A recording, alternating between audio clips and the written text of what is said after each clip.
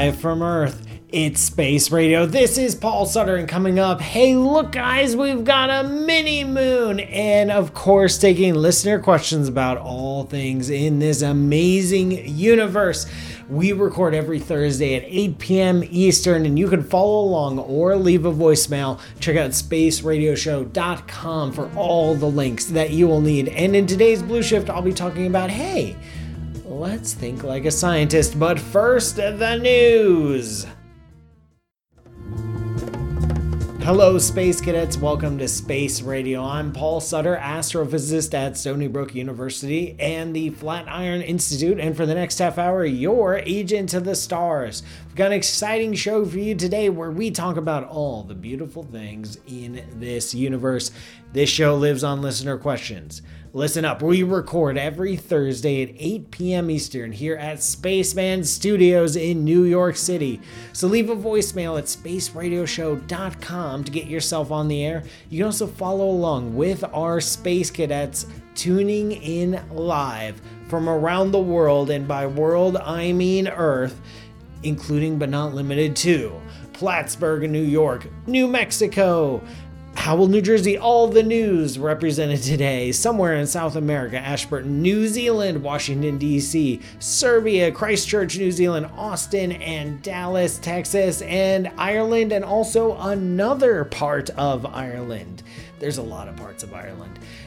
Welcome, Space Cadets, on this journey, and that's right, you can join them live 8 p.m. Thursday. Go to spaceradioshow.com for all the links that you will need. We'll take questions that you send there too. Seriously, folks, I've prepped, I don't know, like 30 seconds tonight of show material, so get those questions in. Before I start taking questions, I wanted to share some interesting bits of news I caught recently, and everyone's making hay about this new mini moon. And this is not the first time. So we have our moon, which is just called the moon. That's how much of a moon it is. In 2006, we found a small little rock that was kind of sort of coincidental with the Earth. Kind of, sort of, maybe orbiting the Earth, but that was a very, very loose definition. It was temporarily circling the Earth or like hanging out in the same part of the solar system as the Earth, and then it left. Did for like a couple years. Now it's happened again. We found this really, really tiny thing. It's 6 to 11 feet across. It is officially called 2020 CD3. Everyone else is calling it the mini moon because why not? It's like a moon, but smaller. But check this out. It's so tiny. It's just a little dot of light. For a while, we weren't sure if this was a legit space thing like an asteroid or if it was just leftover space junk like an ejected booster. But based on the image properties, we are pretty sure it is an asteroid, and it has been captured by the Earth, but not permanently. In just a few months, it is going to make its way out of the vicinity of the Earth and will keep on wandering throughout the solar system. So it's just a little wanderer, a little friend, hanging out for a bit, and then moving on. Why does anyone care? Well, one, it's cool to talk about a mini moon. We're not going to pass up an opportunity to talk about a new thing orbiting the Earth.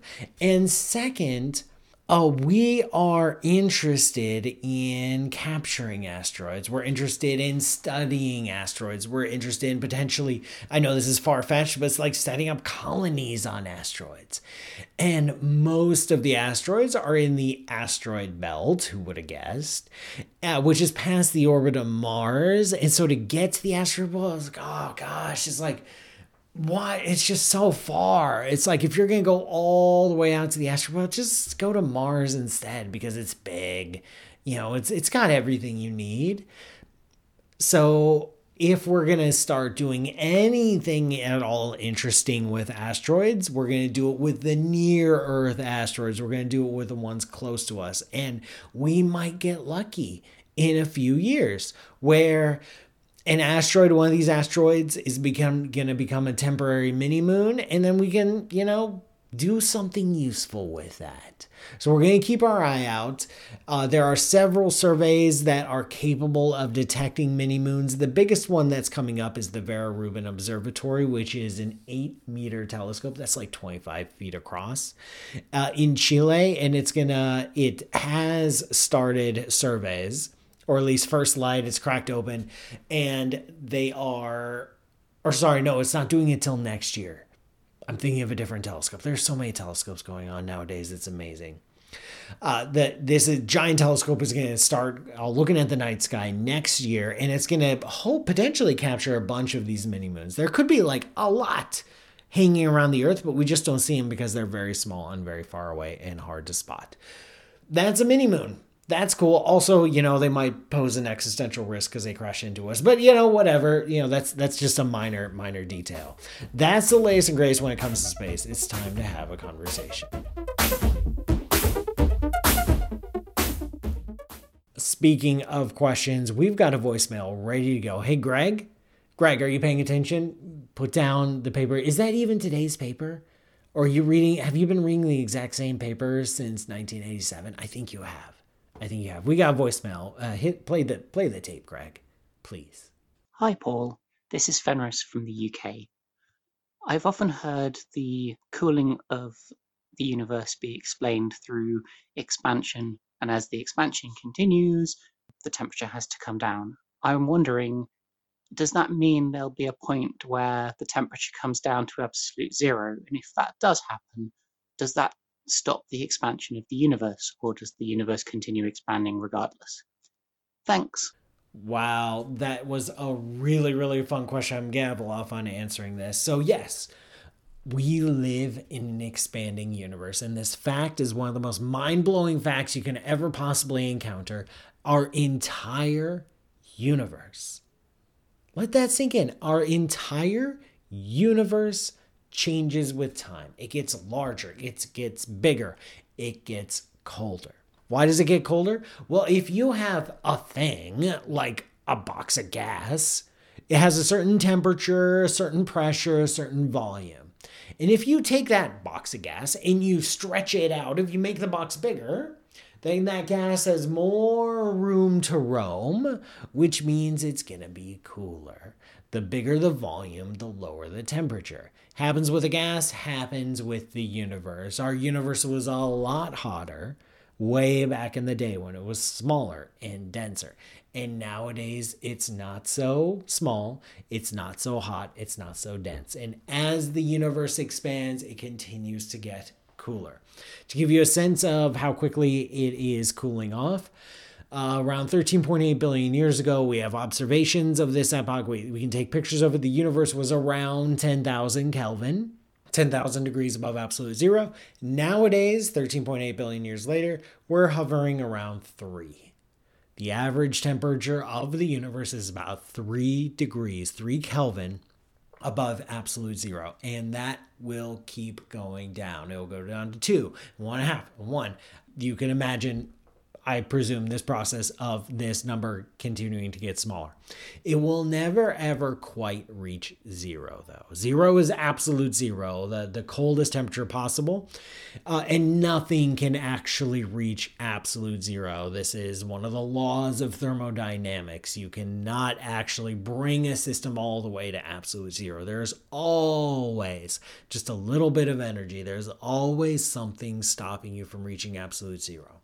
So what the universe is going to do temperature-wise is it's not going to crash to absolute zero. It's going to glide in the direction of absolute zero. We have a mathematic term for this, a mathematic word. The word is asymptote, which means it will get closer and closer to absolute zero without actually reaching absolute zero. So it's going to be, in the future, we'll have 1 degree Kelvin, then half, then a quarter, then an eighth, then a 16th, then a 1/32nd, then a 1/64th, a 1/120th, a 1/256, a tiny, tiny fraction at a time, but it'll never, ever quite reach zero.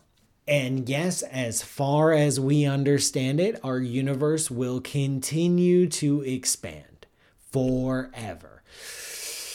There's a lot of caveats on that statement because it depends on exactly what dark energy is. We don't fully understand dark energy. If dark energy keeps doing its dark energy thing into the future, then our universe will just keep expanding forever into infinity, and the temperature will approach absolute zero. It could change character, it could do something funky, but we'll deal with that when it happens in a few billion years. Even though the temperature never quite reaches absolute zero, one of the consequences of this is that temperature differences in the universe eventually go away. So right now we have really hot places like stars and really cold places like everywhere else. And eventually these are going to equilibrate. These will become equal. And once they become equal, or once they approach getting equal, then if you don't have any heat differences, if you don't have any differences in temperature, you can't extract energy. You can't get work done. So machines, thermodynamic machines and work stop working in the far distant future. An example of a thermodynamic machine is life. Life depends on heat and temperature differences. We need a hot sun and somewhere else cold, and we depend on that flow of energy, and we take a little piece of it to call it our own and generate life. Eventually that's going to go away. We call that the heat death of the universe, or the death of heat in the universe. It's not going to happen for a while. We've got a few eons left to go so you can sleep at night, but it is going to happen. So, yep. I know that doesn't sound like the happiest future fate of the universe, but it's the only one we got, so we might as well learn to live with it. I'm Paul Sutter, and this is Space Radio. This show is brought to you by you. Please go to patreon.com/PMSutter. And if you've never heard of Patreon, it's where you can contribute just like $5 a month. That's it. $5. You press a little button, you type in your credit card details, and then it's $5 a month, and then you get to support the show. And in exchange, you get some perks. You get some exclusive access. You get some sneak previews. I show up and write stuff to you occasionally.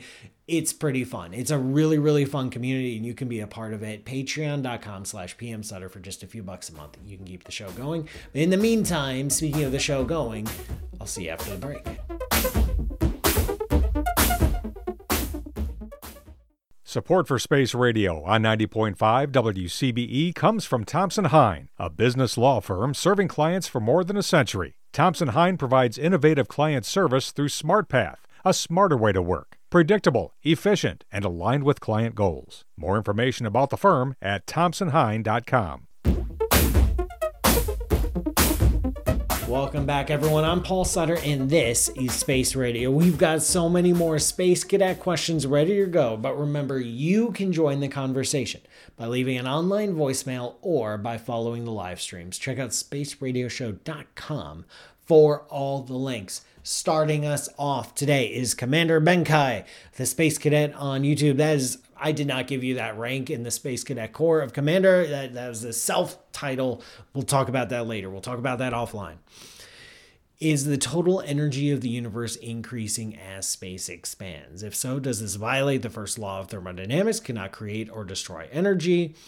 Okay. A few things going on. Some very, very common misconceptions. There is energy in the vacuum. If you have a box of nothing, if you take out all the particles and radiation, you got a box, there's still vacuum. There's still nothing inside of that. But the vacuum itself has an energy associated with it. It didn't have to. There's no rule that said the universe must have an energy associated with the vacuum, but it does. And so we're stuck with it. So as the universe expands, as it gets bigger, we get more and more vacuum. We get more and more space. The space has an energy that carries along with it. As the universe expands, there's more of this energy. We call it various things like zero-point energy or vacuum energy. It might or might not be the dark energy that's responsible for the accelerated expansion of the universe.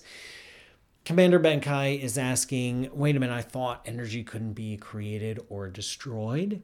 So what's going on? There's two possible responses. Each are equally valid. One response is that when we do a full accounting of the system, Yes, the energy in the vacuum is going up, but the potential energy of the universe is also increasing, and these balance each other out. So in your spreadsheet of energy budget for the universe, everything balances. You might not be satisfied by that answer. Another response is, who told you that energy can't be created or destroyed? No, seriously, who told you? Like, there's, yes, if I'm looking at like thermodynamic systems, then I have to look at conservation of energy, but we're looking at the whole entire universe. And when you're looking at the physical system, or when you look at a particular physical system, you have to apply the right rules, and things like conservation of energy don't apply to the whole entire universe. No one said it does. The universe can do whatever it wants. The universe can create and destroy energy if it feels like it. Who cares? Conservation of energy is only a rule that's applied in certain limited cases. It's not a general rule that applies to every single scenario. So just get over it. Larry Beckham is asking, did I hallucinate from last week? So if you don't know, if you just listen to the podcast or listen to the radio show, there is a special treat for the Space Cadets that only they get. When I'm done recording, I do a cheese. I bring cheese when there's a cheese thing right here on my desk, right next to the microphone in Spaceman Studios. And I sample it. I give it a try. It's a brand new cheese every single week. And sometimes it's yummy and sometimes it's the most vile thing I've ever had. Last week, I ate a gorgonzola that was a little bit bad. And so I believe there were fever dreams later that night, but I don't want to tell you what they were about. So if you're ever curious what happens behind the scenes during the live stream recording, it's mostly cheese related. Campbell Duncan over on Twitch is asking, any idea why SpaceX would put up so many orbiting satellites instead of just a few geostationary ones? Yeah, so SpaceX and a couple other companies are building these global internet access by putting up constellations of hundreds and thousands of satellites to provide high-speed broadband internet around the world. Campbell's asking, why don't we just put them up at a higher orbit where they can stay fixed, and then you would just need a few certain sets to completely blanket the world. There's a couple problems with that and why that doesn't work. One is you need capacity. You need broadband. You're going to potentially have millions of users on this network. So just one satellite per geographic region just isn't going to have the bandwidth to be able to carry the load. And the second is geostationary orbit is really far away. You have to be really far away from the Earth to keep that orbit. And we want internet, right? We want live streams and video games and low latency and chat rooms and Facebooks and everything instantaneously. We don't have time for a signal to go all the way out to geostationary orbit and then all the way back. We'd have to wait seconds. And in the modern world, that is simply unacceptable. So keep the satellites closer, have a lot of them, low latency, a lot of bandwidth. That is how you make a high-speed internet. Infinite Monkey over on YouTube is asking, how did particles from the cosmic microwave background reach us if the universe is expanding faster than light? By the way, if you haven't known, the universe is expanding faster than light. No, it's not a big deal. What we see as images, and it's not just the cosmic microwave background, which is this leftover light from the early universe. It's also, we can see galaxies today that are currently receding away from us faster than the speed of light because of the expansion of the universe. How can we see this? It's because we're not seeing the light that was emitted today, right now. We're seeing the light as it was emitted way back when that galaxy was a lot closer to us. So way back when the galaxy emitted light, boop, set off a flash. The expansion of the universe carries that galaxy away. And in the meantime, in those intervening billions of years, the light reaches us and we get a picture of the galaxy, but not as it is today and not where it is today. We get a picture of where it was and how it was. And then based on our understanding of the universe, we can calculate where the galaxy currently is and how fast it's currently receding away from us. And we say, oh, now it's receding away from us faster than the speed of light, but not when it sent its light. But it will mean that eventually that galaxy will fade from view and we'll never be able to see it again. Lots of downer moments in today's episode. And wow, Space Cadets, you did it. You made an episode happen. I wouldn't know what to talk about in these shows if it weren't for the Space Cadets, because it's your questions that keep the show going. We're almost out of time today on Space Radio, but before we go, it's time for the Blue Shift. I'm Paul Sutter, and you're listening to Space Radio, and this is the Blue Shift, my opportunity to get a little bit closer to you. And today I want to talk about a very cool workshop I am doing on April 17th. That's a Friday, April 17th. If you happen to live in New York City or the New York City area, or happen to be visiting New York or the New York City area around April 17th, the Simons Foundation is hosting a workshop. And the guy doing the workshop is me. And it's a fun workshop. It's fun for the whole family. You're not required to have a family, but it's a fun bonus. It's called Let's Think Like a Scientist. One of the things I especially enjoy doing in all of my outreach work, including this show, is explaining how we know things. Yes, I love the awesome facts and knowledge of the universe. Love it. Can't get enough. But I also love explaining how we understanding, how we came to know this. Because it's not magic. We didn't just pop into existence knowing this stuff. We figured it out, okay? And it's fun to figure it out. And we figured it out using the tools of science. Science is a way of looking at the world. Science is a philosophy. Science is a toolkit. And in this workshop, I'm going to teach you some of the bits of the toolkit, some of the scientific toolkit. There's lots of games, there's lots of group activities, there's lots of Q&A, and what I hope you get out of the workshop is an ability to look at the world a little bit differently. See the world like a scientist sees it. It's an absolutely free workshop. Simons Foundation has a little bit of money. They're kind of paying for the Flatiron Institute where I work. So it's free. It's free for the public. You just show up. It's in the evening. It starts at 6:00, and then there's a little food and cocktail reception after, because why not? And it's free. So just sign up now. There's going to be a link in the show notes on the show. I will also put it in the chat. In fact, I'm going to do that right now. And then I'll see you there in April. It's going to be so much fun. I really can't wait to do that. And unfortunately, this broadcast is almost done. Thank you for joining me on this voyage of Space Radio. Once again, I'm Paul Sutter, and this show is brought to you by you. Go to patreon.com/PMSutter to learn how you can contribute. Thanks to Greg Mobius for producing, Nancy Graziano for wrangling the Space Cadets, and all the fine crew at WCBE Radio, that's 90.5 FM in Columbus, for making this show possible.